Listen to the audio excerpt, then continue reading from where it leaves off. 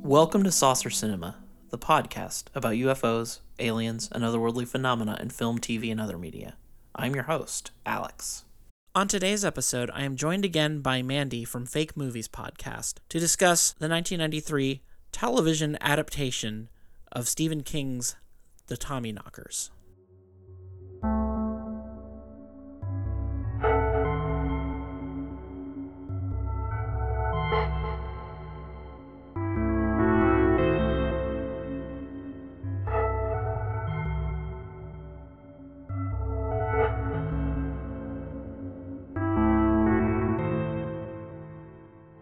Hello, everybody.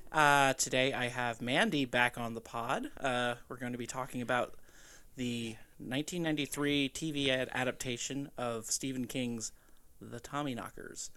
Thanks for having me back. Yeah, of course. I think this was my idea. I don't remember, but I know we talked about it on the last episode. I think it was your idea, but it's okay. It's me and my ideas. From your initial reaction here, I'm gathering you did not care for this movie very much. I have, as I stated before we started recording, I have some attention issues, focus problems, and I think all of us kind of tend to have those in 2021, but yeah. I found it really hard to sit through the first half, particularly. Once like people started to be able to, get some crazy alien powers, it piqued my interest a little bit more, but the first hour and a half I felt like was like almost completely unnecessary. But hey, maybe that's just me and my cynical opinion. And I never read the book. Does the book go into, like, is half the book dedicated to this charming New Haven? The name of the town was New Haven, right? Haven, I believe, in the book. Haven, just Haven. I think that's just called Haven Falls in the movie. Mm-hmm. Does it go into, like, is the first half just the description of the townspeople and their ordinary lives? That's Stephen King, so that's all Stephen King. Yeah, I mean that is part of the whole deal with him. I mean, to be fair though, and the book's not one of his best by any means. Yeah, I heard it. I did a little bit of just surface level reading, and it sounds like it wasn't very well received by critics. But maybe, was this on NBC or ABC? I think it was ABC. I think ABC tended to have the Stephen King. You're right. They did the Shining miniseries too. Yeah. But they must have just like gagging for a Stephen King alien movie. Yeah. Well, Stephen King's dipped his toe in the alien a few times. Oh yeah, isn't that the one where the aliens live in their butts? That's Dreamcatcher. Yeah. Oh, is that not Stephen King? That is definitely Stephen King. It is Are you going to cover that too? Yeah, honestly, I think we should, because that one's definitely a lot zippier. Even though it's a pretty long movie, it's a pretty zippy movie. It's really silly. This is pretty silly too, but it definitely takes a while to get started. Stephen King. So yeah, he wrote this book in 1987. It was like towards the end of his addiction. Like, he was definitely struggling with cocaine and alcohol abuse, and you could really tell by the subject matter is not really subtle at all about any of that.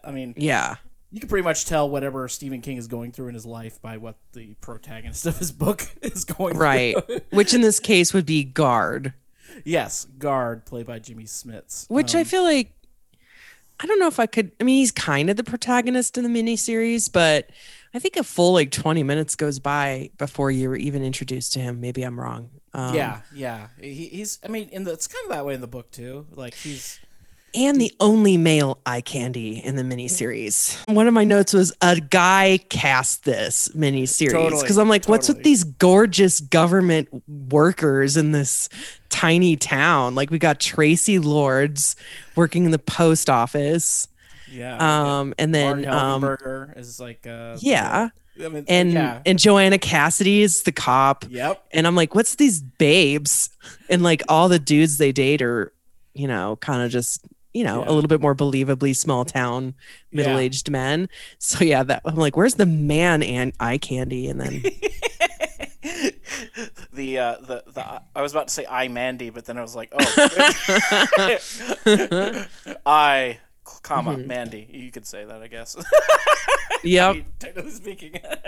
But yeah, and I think also it's funny because like in the book, a lot of these characters are not described as like these knockout looking chicks Hmm. either. I mean like the Tracy Lord's character is like a more closer to the other guys characters age, I believe, Yeah. that she's having an affair with. So it's the show, they definitely are trying to sex it up a bit for but yeah, Gotta get those viewers, gotta get those ratings. Yep. Yeah, Jimmy Smits is definitely like the only like handsome or classically handsome looking guy Yeah. on the whole. I think pretty much in the whole movie. And I come to think of it, I But I mean, felt like the miniseries really, it felt like Bobby was a little bit more of the main character to me, at least. yeah, I'd say that in the book too. The book really starts off with her. It starts off pretty much where the movie starts off. She's walking through the woods and then comes across this little piece of metal or whatever in the Yeah. ground and all that. And Bobby is played by Marg Helgenberger, and she has this very 90s bob in what is like the hair color of the 90s, Yeah, strawberry blonde. she's a novelist of westerns, and she has an estranged boyfriend or whatever named Guard, played by Jimmy Smits, who's a Yeah. poet. I like how they act like poets actually make money. Yeah. That actually was more hard for me to believe than the aliens part. Yeah. Yeah, I mean, I guess it's some circles of very high prestige there, but There's like it's one poet out there making a living off of that. yeah. Off of the poetry, who's not teaching or doing anything like that. But I like the fantasy of writers all Oh, being famous. That's a yeah. nice little fantasy that Well, I I think believe I think once. Stephen King can't write otherwise. I mean, because that's been his entire adult life. Yeah, that's very true. I mean, outside of like his early 20s when he was struggling, yeah, he's had it pretty much made. So yeah, I mean, he occupies a kind of interesting place, right? Like he's kind of like become like kind of like just this goofy, slightly embarrassing, but kind of lovable uncle character in, in pop culture. Even though Yeah. he's like, I mean, even though he's written some really truly like gnarly stuff, but like that's kind of what the position he occupies now. He's just kind of like, it's this goofy Uncle Steve, Yeah. opining about whatever on Twitter or whatever. I don't follow his Twitter activity. I It's guess I need to you're not to missing tune much. in here. It's total corny boomer. Like, I mean, he's not bad. He's obviously not like a terrible person, at least for someone like that. I guess he's just, he's just corny. I mean, but I mean, obviously talented. I mean, he has written a lot of good stuff and a lot of. I mean, he's definitely shaped American Was this in culture. the phase when nobody would edit him and he could just put out I a think they. I 1,000-page think. book? I think they're still in that phase. He's never Yeah, left but that like phase. when Tommy Knockers came out, was that phase already Oh yeah, well, solidly yeah. in place? Yeah, I think that really started with honestly, that probably started with like It. I think because It was like I thought um it came out after this one. Maybe I'm no wrong. it came out before on like '86, I believe, and or the See, TV. there's something about the long-windedness of that one that I find very comforting. Yeah, well, that works for that story too. That's a much more All story the that like waxing poetic on the like 50s nostalgia. I mean it's a sprawling thing about a whole town, and this is like a sprawling thing about a town, but it's like a very small, boring town. But Derry gets a mention right out of the gate in the Oh yeah, miniseries because there's this state trooper yep. whose name I can't remember. He Is looks a bit that like Dennis Franz. Like what is the character's name? I don't know his name. In the movie he has a relationship with Ruthie. Ruthie, played by Joanna Cassidy. Yeah. So Joanna Cassidy is like the local, I don't know, sheriff, chief of Yeah. police, something. Well, it's a And small town. She wears a bunch of hats, I guess. she's got an amazing doll collection Yeah. that we see right out of the gate in like in the first 5 minutes. And I did write a note like if this movie was going to be more on the dolls. Yeah. I mean, the dolls do have a role later on, but I was intrigued by the dolls. There was one like Humpty Dumpty looking doll that did freak me out. Obviously, there's no way those dolls are not going to come to life later. I mean, Yeah, no it's way. like Chekhov's gun. Here's the dolls. Chekhov's dolls. Yeah. Why were the dolls in the police station? That kind of blew my mind. I don't know. It's a weird. Because I don't remember her being a police person in the book. I think that might be an invention of the show. I think they might. Oh, really? I think. Well, yeah, because you know how they do that where they combine characters. They just combine. Yeah, totally. You know? John Ashton is the guy who plays the love interest of her. Yeah. And he plays a character named Butch Dugan. He loves to drink his Coca-Cola. And I recognized him. I recognized him. I was like, I have seen that dude in some other shit. He was in Beverly Hills Cop. I think he's like a total character actor who's been in like, hold on, I got his IMDb. He looks a bit like Dennis Franz from NYPD Blue and all that shit. Oh, yeah, he does. You're totally right. Yeah. I mean, not identical, but definitely on the same, like, you know, out of like the same mold or something. Oh, he plays the dad in Some Kind of Wonderful. That's who I'm thinking of. Okay. Like, I'm like, oh, I know this guy. Yeah, he's the dad in Some Kind of Wonderful. Okay. But I kind of felt like I'm like, is he in Joanna Cassidy's league? Let's be real here. No. But there's like no options in this town if Tracy Lords is going after Cliff DeYoung. She is truly into him.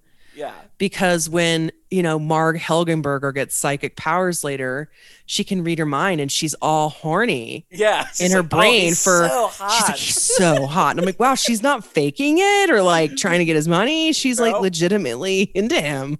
Yeah, I don't know, man. Pretty unlikely, but yeah, you're right. Small town, you know, not very many options. Pickings are slim. So the first hour I felt like was just basically establishing the baseline of Haven, Maine, so that when shit goes upside down, we're like, nothing's quite right here. So we get a sneak peek at the everyday lives of this whole freaking town. It's a little much. Clearly, I was like, really? It's just like, I just kept being like, get to the aliens. Where is the aliens? Yeah. They don't even get to it in the first hour and a half. Yeah. Really. At least they do get to the aliens. Eventually. They do actually show up eventually. Yeah. Just thought we could talk about like who all these people. We got Bobby and her alcoholic boyfriend Guard. Yep. They're both writers. And we have Joanna Cassidy as the sheriff or whatever. And she's got another cop coworker named Becca. And I loved her. Yeah. She was great.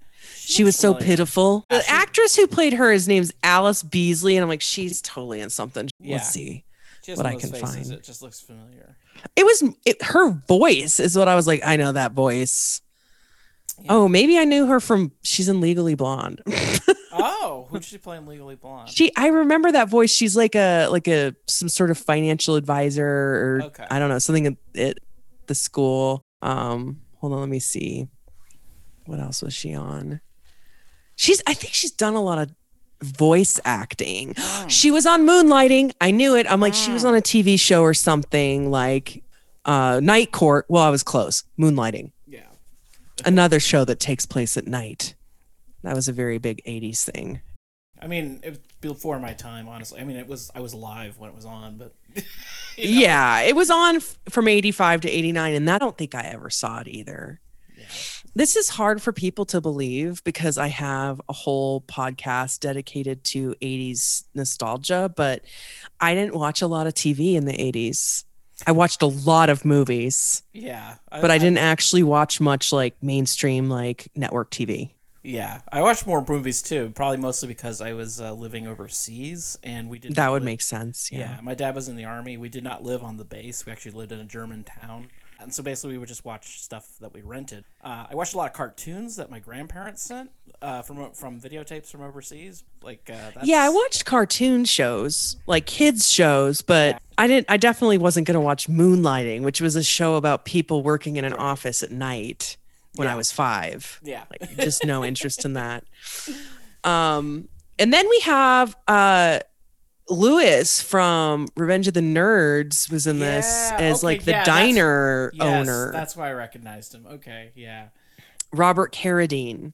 Yeah, and he is he's the father of the 2 boys. Yeah. He runs like the local diner in town, and he's got 2 kids named Davy and Hilly. Yeah. And Hilly's an aspiring magician. That's right. And they have this grandpa who isn't on my list in the cast. Like, why did they forget? I think it's grandpa. E.G. Marshall. E.G. Marshall. Okay. I got real Troll 2 vibes from this grandpa son situation. Oh, totally.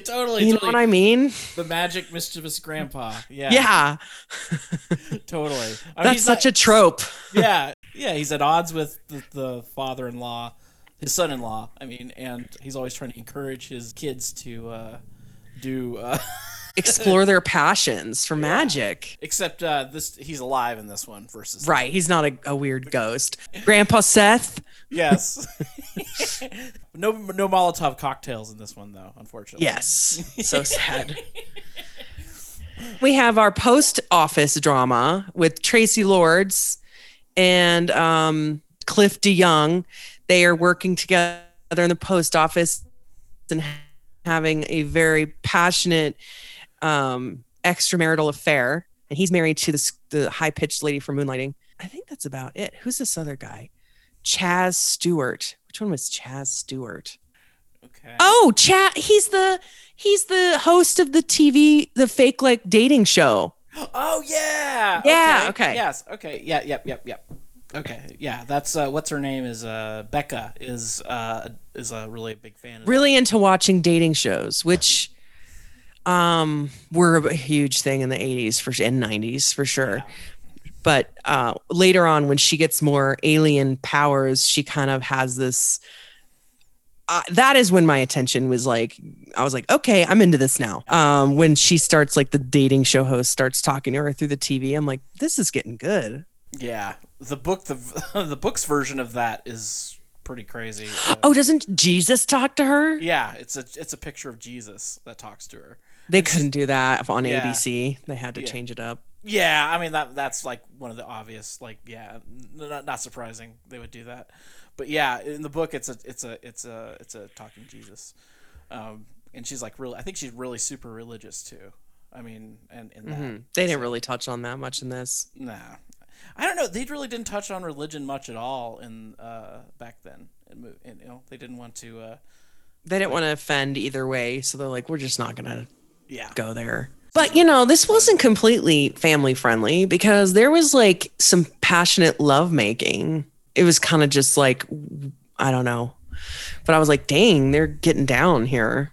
Oh, yeah. You mean like Bobby and Guard. Yeah. Yeah. She has the green alien sex eyes. Yeah. I was confused what their relationship was initially. I'm like, are they friends? Well, are they lovers? What's the deal? Because he keeps talking about his friend Bobby.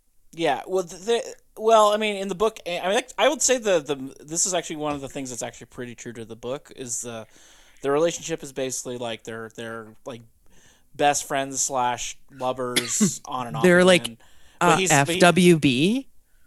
Kind of, not quite. I think the arc actually a couple, but it's like they're kind of I guess it's kind of like they're not married. They're not living together. Are they living together? I don't know. Yeah. It's unclear. Yeah, it's kind of interesting because it's not like a stereotypical. I bet thing. These townspeople were really confused. Yeah, about that.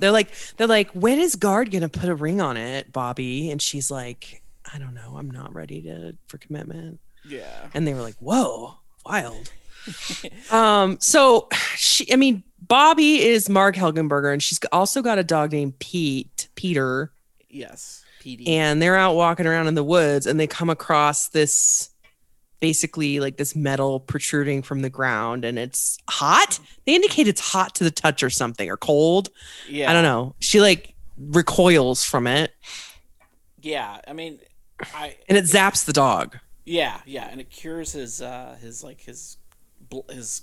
cataract or whatever, his clouded eye or whatever. Yeah, Yeah. And because one's still clouded and one's not. It just zaps one eyeball. yeah. And it's like the very bright, like like green from like glow stick, kind of that kind of green. Yeah, it's Predator definitely green, as got they say, call glow it. stick color, Yeah. and it's it's ABC miniseries. It's pretty low budget, Yeah. like effects.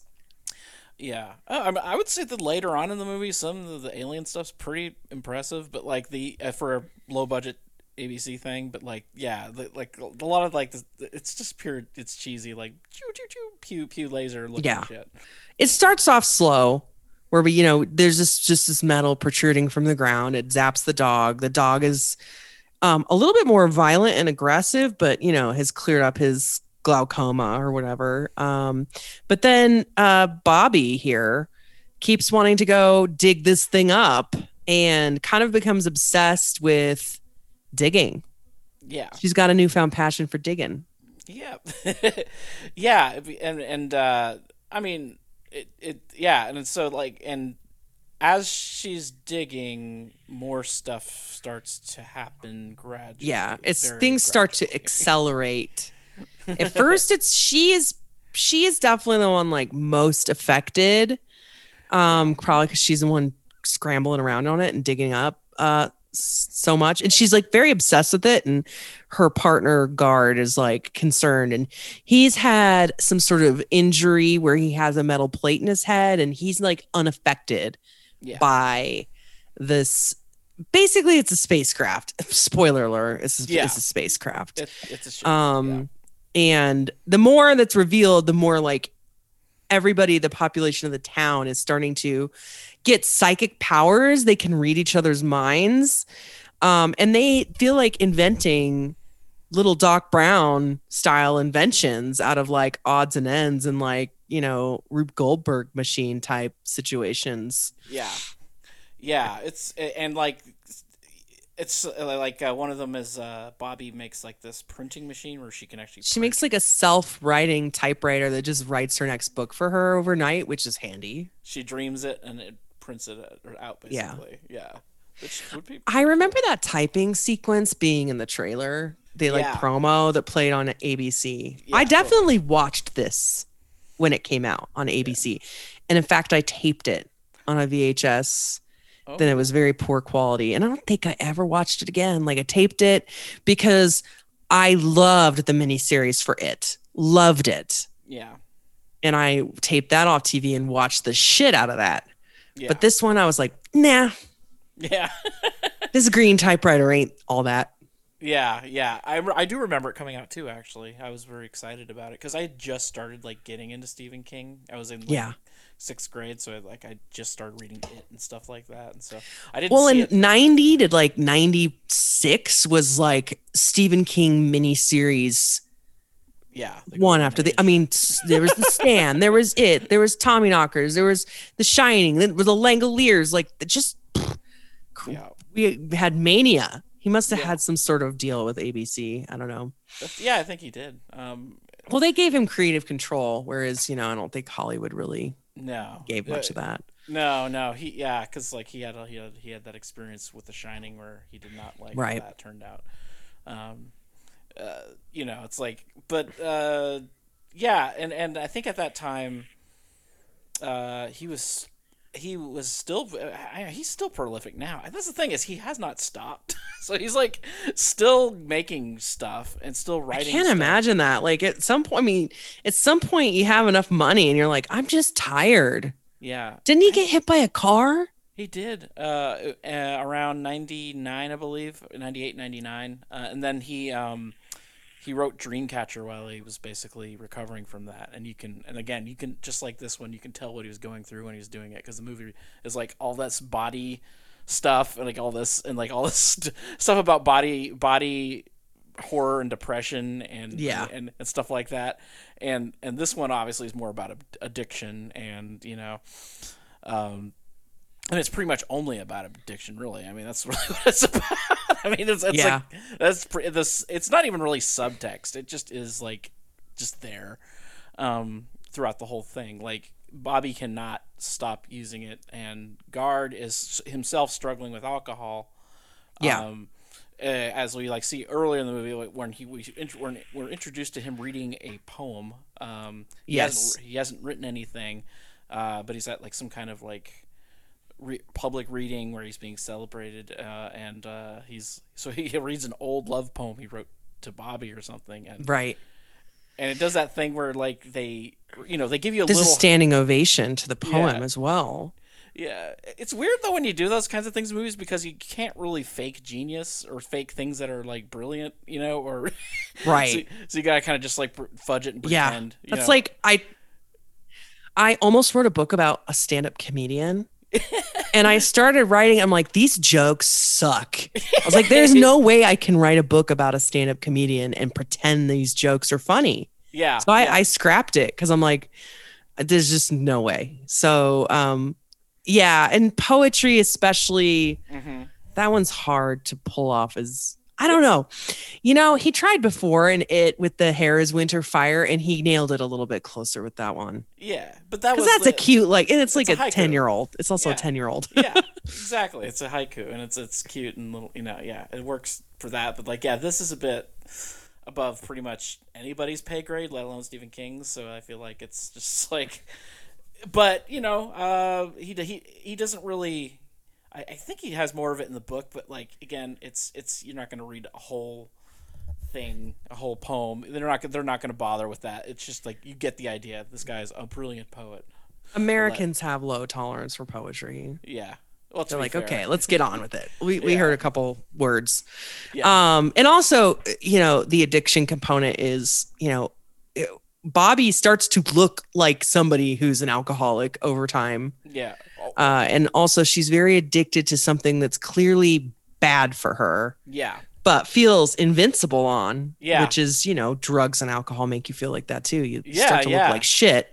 I mean, But her you teeth think- are falling out and shit. Yeah. It's like faces of meth by the Yeah. end. I was thinking like, yeah, this is like basically just like alien meth. Like it's like, Mm-hmm. it's They're like, super productive, super horny. Yep. Their teeth are falling out. Exactly. Yeah. I mean, exactly. It's like tweakers from space. But what's his name? Guard. Yeah. Guard. Yeah. Guard has like some kind of thing at some reception where he's he's like trying not to drink, but then there's alcohol being served right there, so he takes it and he makes an ass of himself. And though to be Right. fair, he's like oh yeah, I forgot he totally fucking throws a drink down that lady's dress. Oh yeah. Like, He throws a drink in someone's face. yeah. Like it's some man getting fresh with him. Yeah. And he's like, talking. I think it's like the guy's like some kind of big corporate bigwig, and he's like, marking it, talking about the toxic waste he's producing or something, and being all righteous. Oh yeah, I read that in the book he's like really political. Like Guard is like really political, kind of hippie sort of yeah, anti-capitalist sort of guy. yeah. He's like kind of like environmental. I mean, a little bit. It's not like the main thing about his character in that book, but it's definitely more pronounced in the book than it is in the movie. Well, and he's with some real highfalutin, high society people in this scene, and I think that lady who he throws a drink in kind of embodies that like 80s yuppie Totally. fashion, that swept back short. I know this doesn't take place in the 80s and it wasn't filmed in the 80s, but 93 was still a little 80s. Oh yeah. For sure. I mean, it's basically the 80s until like 95 or 96, basically. Yeah. That's right. We're still in the 2010s for sure. Yeah, for sure. Yeah. I feel like we've gone back a few years. It just feels so weird. The last few years have been so weird. We've just been, marking, standing and running in place since 2019. Yeah, totally. so he's obviously spiraling out of control, and he wakes up like, drunk and everything on the side of the beach or something, like on the near the piers or something. Yeah, he's in the book he's woken up by a kid, who's like apparently some kid from another Stephen King book.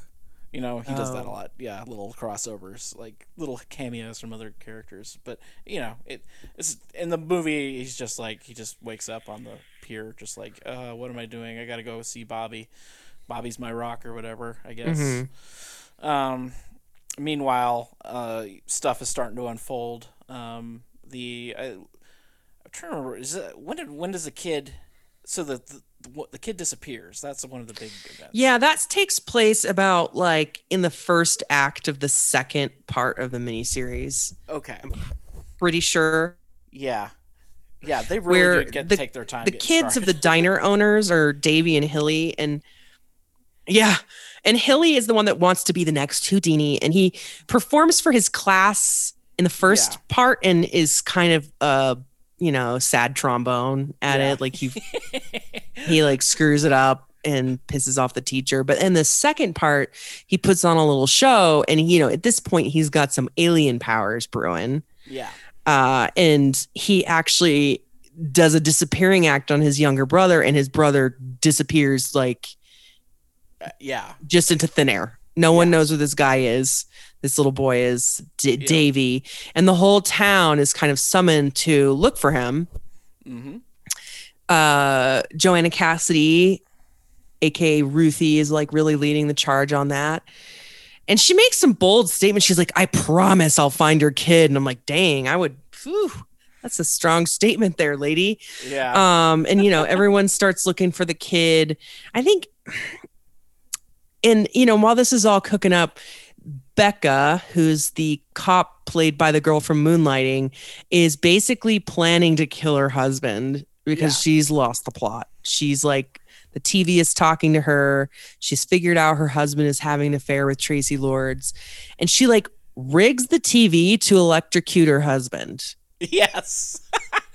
Honestly, though, this was very satisfying because this guy that was my favorite thread. He's such an ass to her that you're not even bummed when she murders him. You're like, yep, you had it coming, dude. Yep, he did. But she's like cuckoo bananas after that. Totally, yeah. Did she like get committed or something? And she's rocking back and forth and talking about the Tommy knockers. That's the weird thing about the movie is they don't explain the context of the Tommy knocker thing, because the Tommy knockers is like an old, like this nursery rhyme or this old poem or something. I thought they were like little dwarves that haunt mines. They were mines. Yeah. I mean, there's like some kind of like little poem about them, and there's like a little bit of context about that, I think, in the book.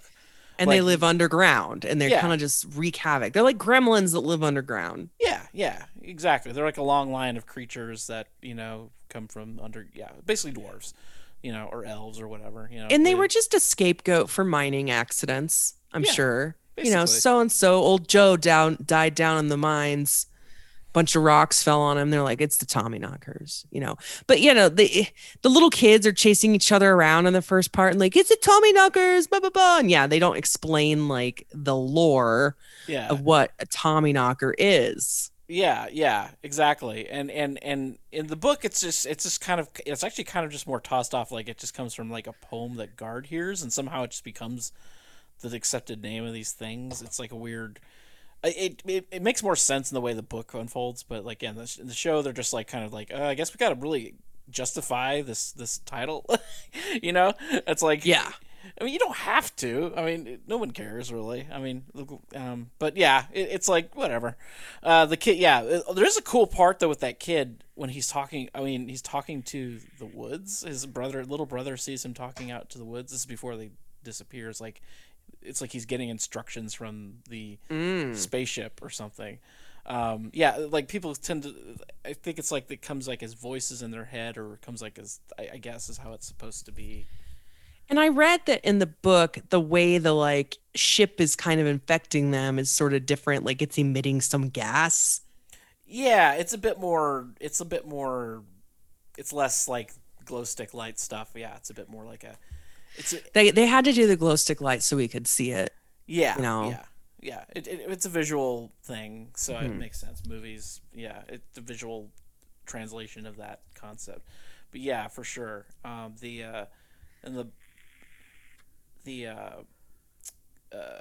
the fuck was I gonna say? I don't know. My brain just got zapped like that little kid. But everyone, is summoned to look for this kid, and of course they can't find him because I don't want to give any spoilers, but he's down in the ship. Yeah. The whole episode, the whole idea of this podcast is it's a spoiler. We're explaining this so no one actually has to endure the 3-hour movie. Yeah, it's pretty clear what's going on with the aliens. Yeah. I mean, it totally is aliens, totally. And he's being held in the ship as like some kind of like battery or something. In the book, he's like transported to like some. But I feel like things escalate really quickly. From like people having just like some psychic powers and making some goofy gadgets to like suddenly it's like Village of the Damned. Yeah. They like start developing kind of like a hive mind, Mm-hmm.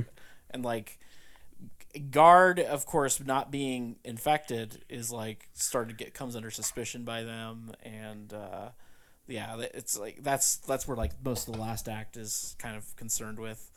There's some, I mean. The kind of gadgets they start making are pretty cool, though. Like I did the lipstick laser gun. Yes, I love that. Yeah, that was my favorite. Yeah, Tracy Lords invents a lipstick green laser gun where she zaps 2 cops in the woods and they just like disintegrate. Yeah. And then she applies it and she's like, "Too bad, boys." I don't remember what she says exactly, but she is just hamming it up, and she's the same character she is in every movie where Tracy Lords is in it. She's just like oversexed, seductress, in a postal uniform. Yep. But with Veronica Lake hair. Yes.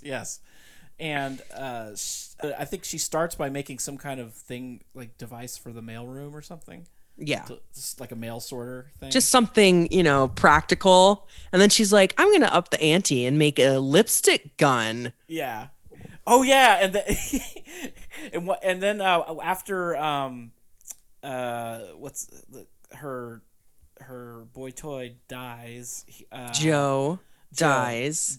Yeah. She makes like some kind of like super souped up shotgun and gives it to the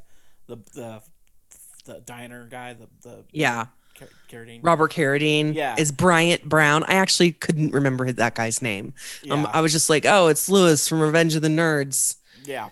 And he loses some teeth pretty rapidly and goes on some weird alcoholic bender with Guard. Yeah. They go have a nice drink together too before things really escalate. They just have like a nice, as dudes, 2 dudes just blowing off steam. Yeah, well, I think what he's trying to do is trying to get Guard to go off the wagon so he can make him lose his wits. Yeah, because like Guard is aware something is going on in the town. I mean, it's just undeniable. Guard is like seems like there's something going on with the shed. She tries to like direct him away from that. At one point, she's just like, "Petey's dead." Yes. Basically, it turns out that Petey is one of many people being used as a battery in the shed. Yes. Yeah. So is the little boy, Davy. Yes. And really Bobby is too. That's why she's just getting like the life sucked out of her, and she's just like getting all gaunt and skeletal. Yeah. She's not looking good. I heard in the book there's like graphic descriptions of the like torture of Petey the dog. Do you recall that? I don't recall that. I don't recall that being too bad. I just read like the differences between the book and the it says Peter the dog is tortured and experimented on at length in the novel. I don't remember that being a thing. I mean, no, I don't remember that at all. Like I remember it probably does describe more detail what is being done, what has happened to him, but I don't remember there being like a whole scene where they're like, going into like loving detail about. It was probably like a paragraph. Yeah. And the person who wrote this wiki article was like, it was horrible. Yeah. It went on at length, and they just didn't remember it was like a paragraph. I mean, it's a 600 700-page book. It's like so long, and there's so much going on in it, and There's a lot in there. yeah, it's easy to forget all the details. So, but I don't remember that. I feel like that would have stood out to me. But Apparently, an addition to the miniseries that was not in the book was Butch Dugan getting killed by an exploding soda machine. oh yeah. That Which one. this guy was getting so many cokes, Yes. it was bound to happen. Yeah, I felt personally slighted by that scene. You're like, God damn, my coke addiction's gonna get me somehow. Seriously, I am. Well, someone says those sodas are gonna kill you someday. Yeah. So I do love explosions like that was Yeah. I do love it when inanimate objects attack people. That is always really fun. Like toasters flying at people. I remember this again, this is a side tangent, but I remember when I was a kid there was this, I don't remember what network it was on, probably NBC or something, ABC, NBC, one of the major networks, maybe Fox. It was a end times prophecy special, they'd have occasionally, like, just going over like greatest hits of all these, Nostradamus predicts this, the Mayans predict that, and they're talking about how the Mayans or somebody predicted on 2012 all the household objects would start attacking people. oh wow. Yeah, there's like a guy getting attacked by a waffle iron, like having his tie like caught. It was just a memory that sticks out. It was really funny. That's pretty good. But Yeah. I remember that night I was waiting. I was like, something's gonna happen. I just no. But instead we just entered an alternate timeline. Yeah, I feel like That's probably clearly what happened. Yeah, something happened, but it was just it was definitely not the fun kind of thing. It's just like a switch was pulled that was just like, oh shit. Let's enter this really shitty timeline. Yeah. I want to go back in the Choose Your Own Adventure book and pick the right one, Right. We entered like the timeline where like Biff runs the town in Back to the Future 2. 100%. Yeah, except he ruled the country for 4 years. And Yeah. Yep. But yeah, like the explosion was like a lot of fun. I love that stuff. I love that kind of thing. Where he gets attacked by the soda machine. And that is funny that I don't. Yeah, in the book there's a lot more of it. There's like a lot of that. There's like a lot of stuff like that. The book is jam packed with shit. Like there's so many characters that are like even just like because it really is with Stephen King. You do get almost like kind of like a kaleidoscopic view of the whole town. Yeah. Kind of, which it works in novel form, but it doesn't really translate to TV. So they tend to focus on the main. Yeah, like the key 7 characters. Right. Yeah. Maybe someday they'll make this into a TV show and we'll get the real deep dive. I think it would probably make a pretty interesting TV show. Someone could jazz it up a little bit.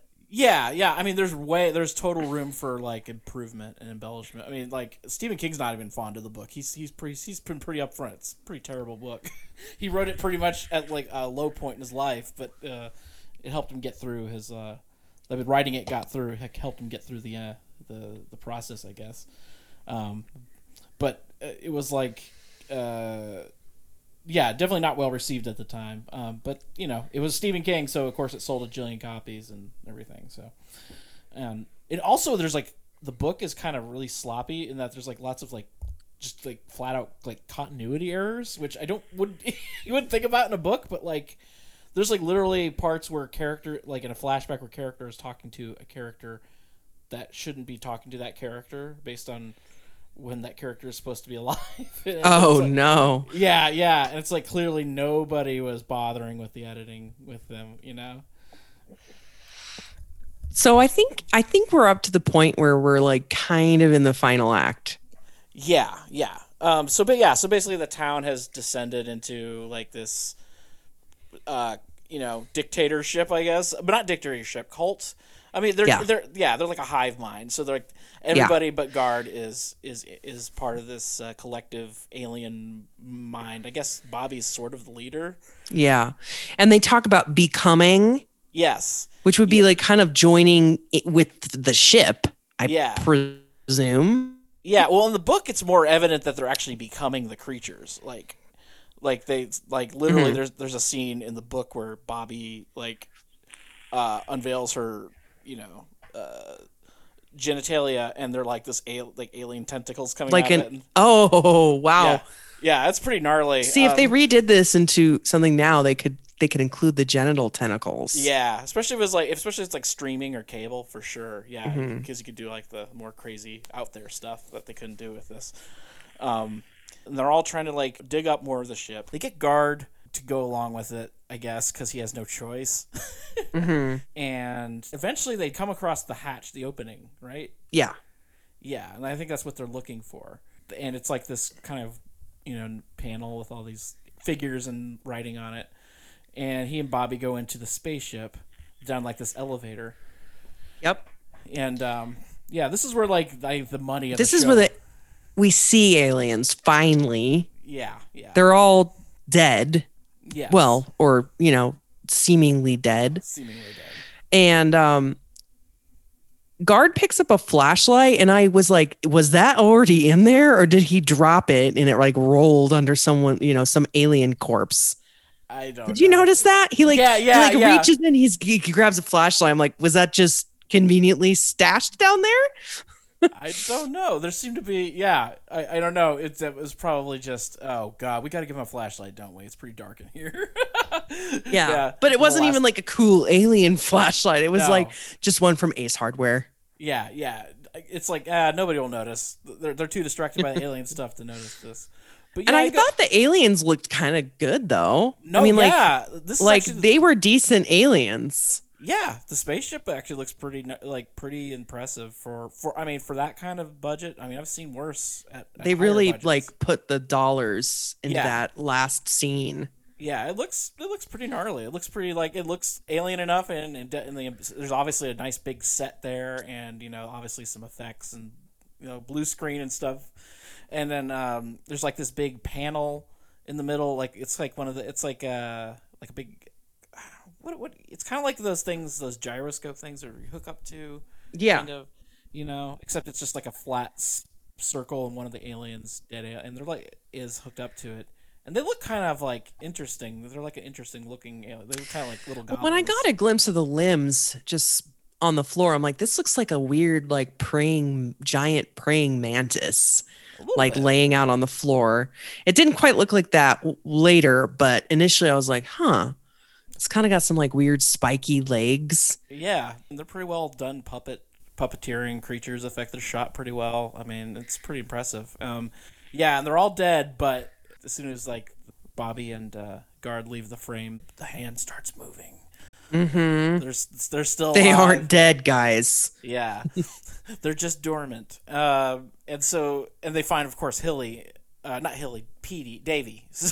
Davy, the little boy who's been missing, who disappeared in the magic act. Yeah, he's down there, kind of being used as a battery. Yeah, like up in the shed, like Bobby was using Grandpa as a battery and PD as a battery and Hilly as a battery, right? No, not Hilly. No, what's her name? Because Ruthie goes missing. Ruthie, yeah. Hilly, PD. Oh my God, these names: Hilly, PD, Davy, Ruthie. Yeah. Yeah. Bobby, who's just got E names here. Tommy Knockers. So I kind of like blanked out for a second when I was watching it, and then all of a sudden Guard was like trying to fly the ship. Yeah. What compelled that to come into being? Like, what started that? Okay, so what I remember is that they're in the ship. They are exploring. That turns out the creature is alive. The aliens come alive again. Yeah, it kills one of them. I think it kind of sucks some energy from Bobby, and its face kind of morphs into a bit more like a smoother looking, like it's getting its life from her, to revive itself. Yeah, I think that's the idea. So, whereas in the book they're literally becoming like new versions. They're like turning into them. Yeah.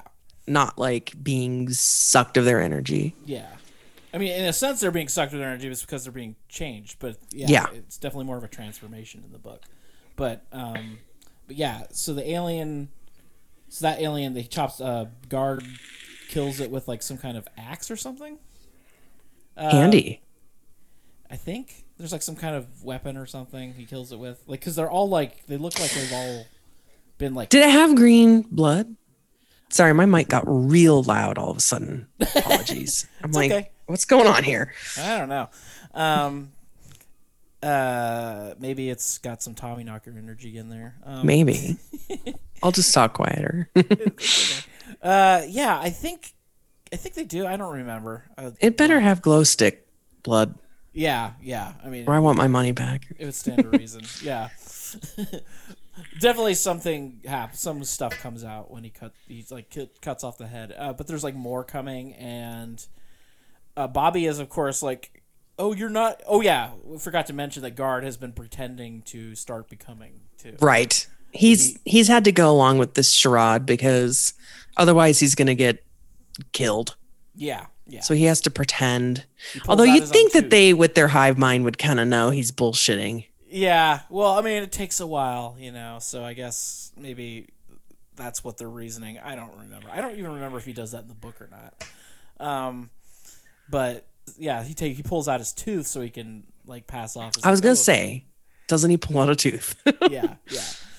And once he kills one of the Tommyknockers in the ship, Bobby's like, "Oh, you're not becoming," and then he's like, he somehow gets her out of the spell of the whole. Yeah, and she turns back to being beautiful like immediately. Yeah, and it's a quick reversal. It's very convenient. And then he takes one for the team. Yeah. And he's like, "I'm gonna get this ship the hell out of here, and so I can save my girlfriend." Yep, and she takes Petey up with her, the kid up with her.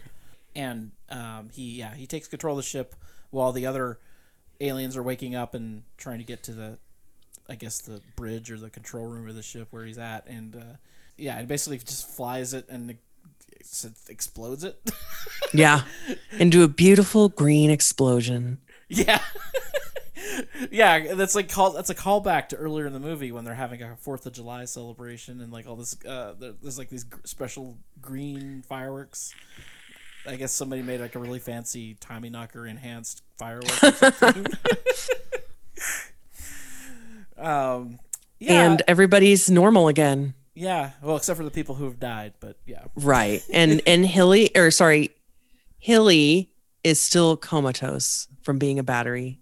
Yeah. I think he's still out of town in the hospital because Grandpa takes him out of town, and then Grandpa he's like he has some kind of special tumor or some kind of growth in his. Yeah, he has like a brain tumor. Yeah. Grandpa Seth, whose name is not really Seth, but he's looking out for him. He's like, "Tell me what's wrong with my grandson." Oh yeah, and then he does like some kind of like research. He does some kind of like research. He basically he goes back to the town, but on his way he does like the classic. Oh, I'm gonna go through the library and do all the research on the history of the area, and there's like some like history of like bad stuff happening in the woods where the spaceship is. So why would anyone want to live in Maine? There's like alien crafts. There's ancient multiverse creatures and dairy. There's just a lot of bad shit, man. There's pet cemeteries, rabid dogs, and yeah. Bad shit goes on there. Yeah.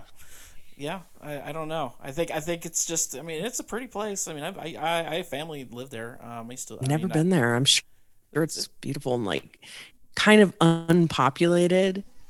Yeah, I mean, I like the sounds of that sometimes. Yeah, I mean, my family, my dad's side of the family, has a lot of roots there. So, this is just a side thing. My great grandmother's house was used by Paul Newman in a TV movie. Oh, nice. Yeah, Empire Falls on HBO. It was like many years, like late 90s. But yeah, I never saw that one. Yeah.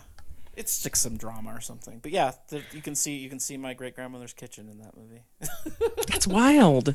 Yeah, it was pretty cool. Like, oh wow, Paul Newman of all people. Wow, yeah, right, big name. Yeah, but it's a very pretty area. I haven't been there like literally 30 years, but maybe someday you'll make it back there. I have spent very little time east of the Mississippi.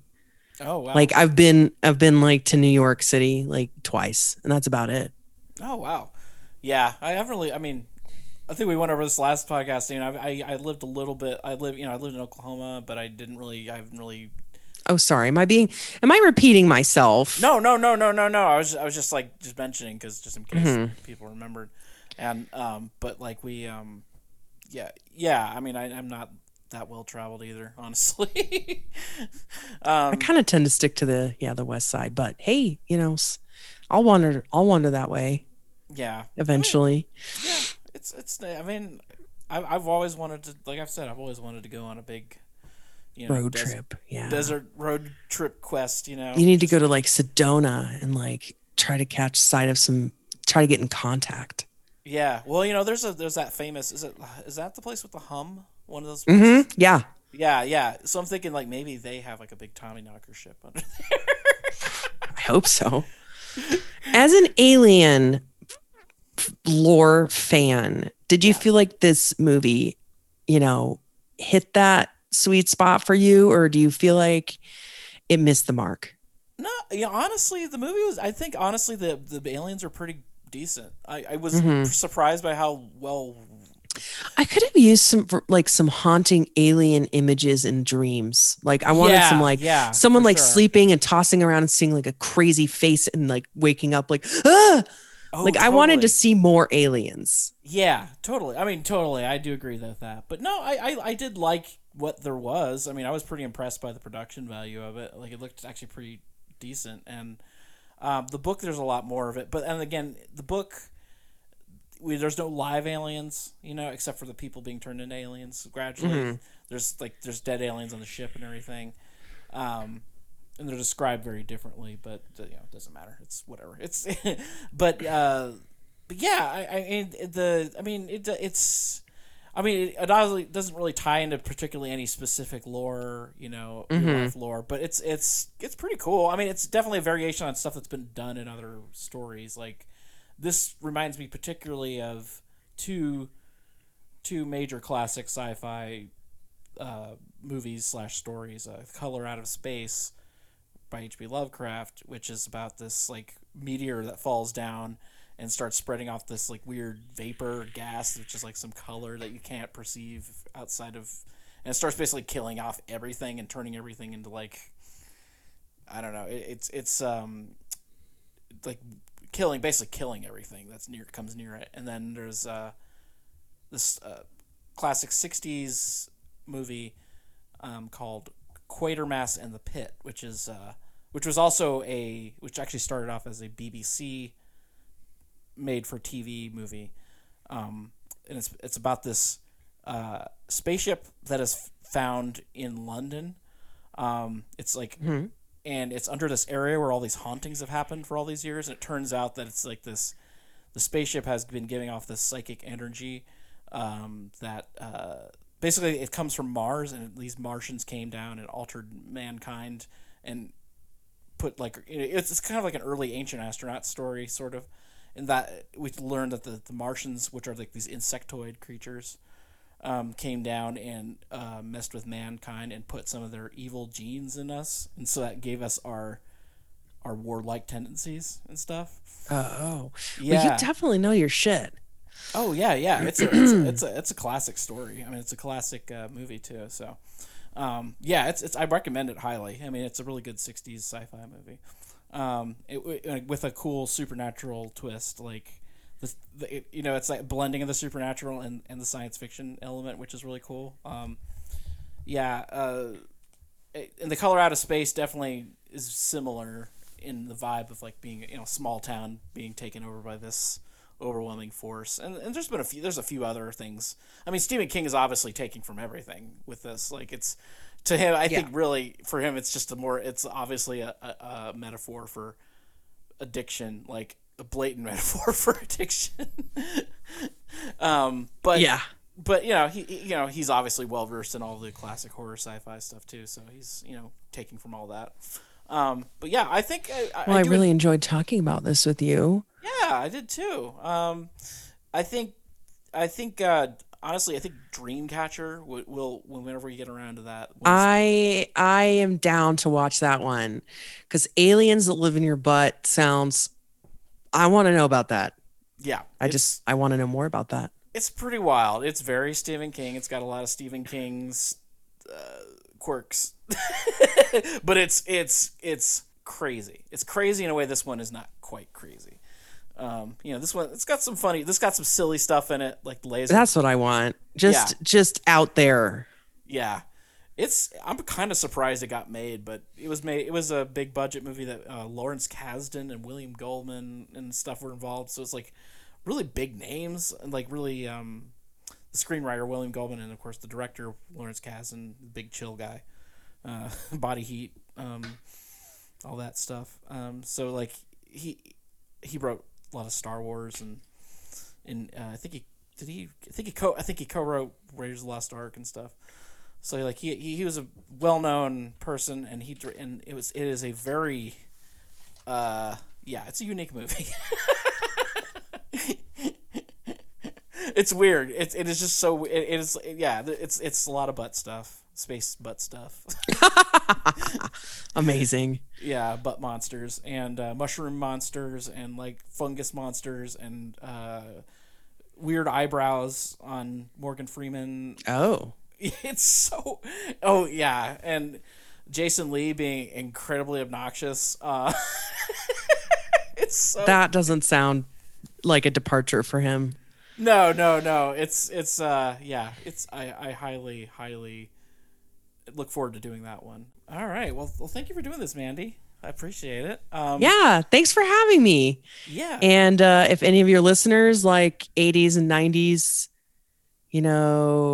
movies that never happened, they can listen to Fake Movies, which is the podcast that I co-host with a couple other people.